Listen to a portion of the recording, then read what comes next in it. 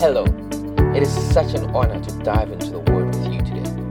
We will be reflecting on the discipleship message, Never Surrender. Never surrender your God-given purpose and destiny. Never surrender the great commandments of loving God with all your heart, soul, and mind, and loving your neighbor as yourself. Never surrender fulfilling the Great Commission because of life's frustrations and people not acting worthy of being loved by you. 2 Corinthians 3 verse 18. But we all, with unveiled face, beholding as in a mirror the glory of the Lord, are being transformed into the same image from glory to glory, just as by the Spirit of the Lord. The more we read the Word, the more we pray, when we submit ourselves under Christ's Lordship, the more we become like Him.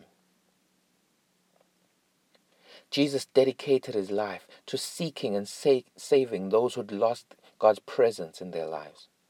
Those living in sin or not maximizing the power available to the sons of God. Becoming more like Him means I must decrease and He must increase.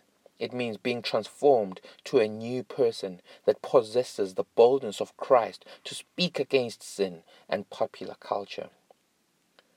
A person that corrects, rebukes, and challenges so that God's people may be thoroughly equipped for every good work.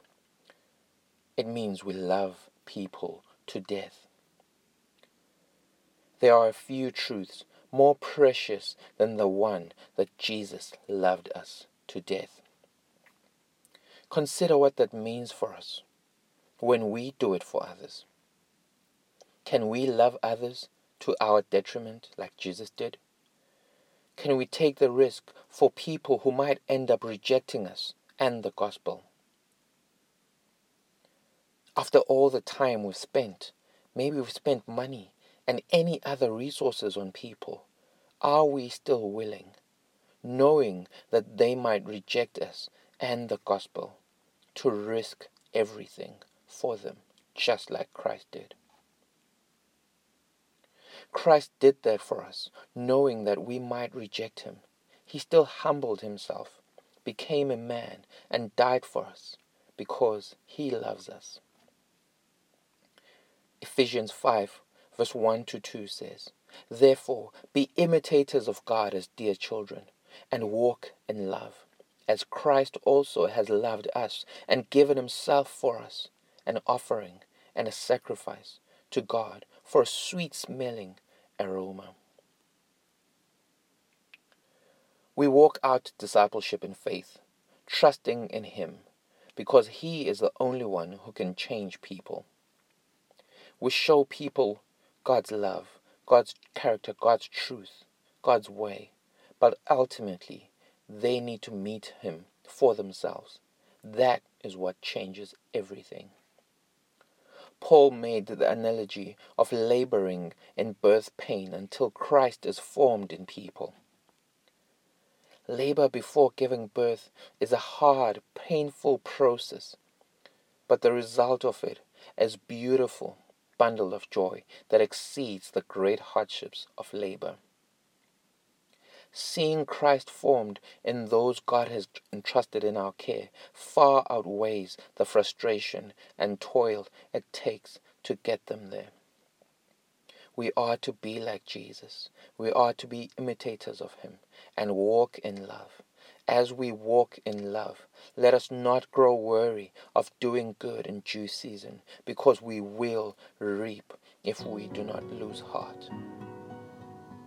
So as we walk with people, as we disciple people, as we make those phone calls, as we schedule those appointments, as we pray without ceasing for those God has highlighted to us and God has drawn us to and sent us to, let us not lose heart. Let us not grow weary of doing good, because in due season we will reap if we do not lose heart. Amen. Let me pray for you. Father, we thank you for your goodness. We thank you for your mercy. We thank you for your love. We thank you that, Father God, that there is nothing that can separate us from your love.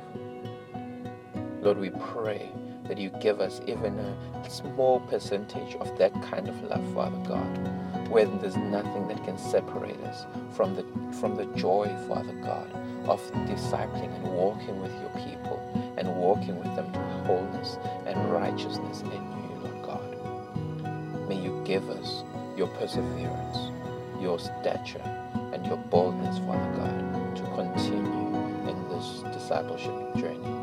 And may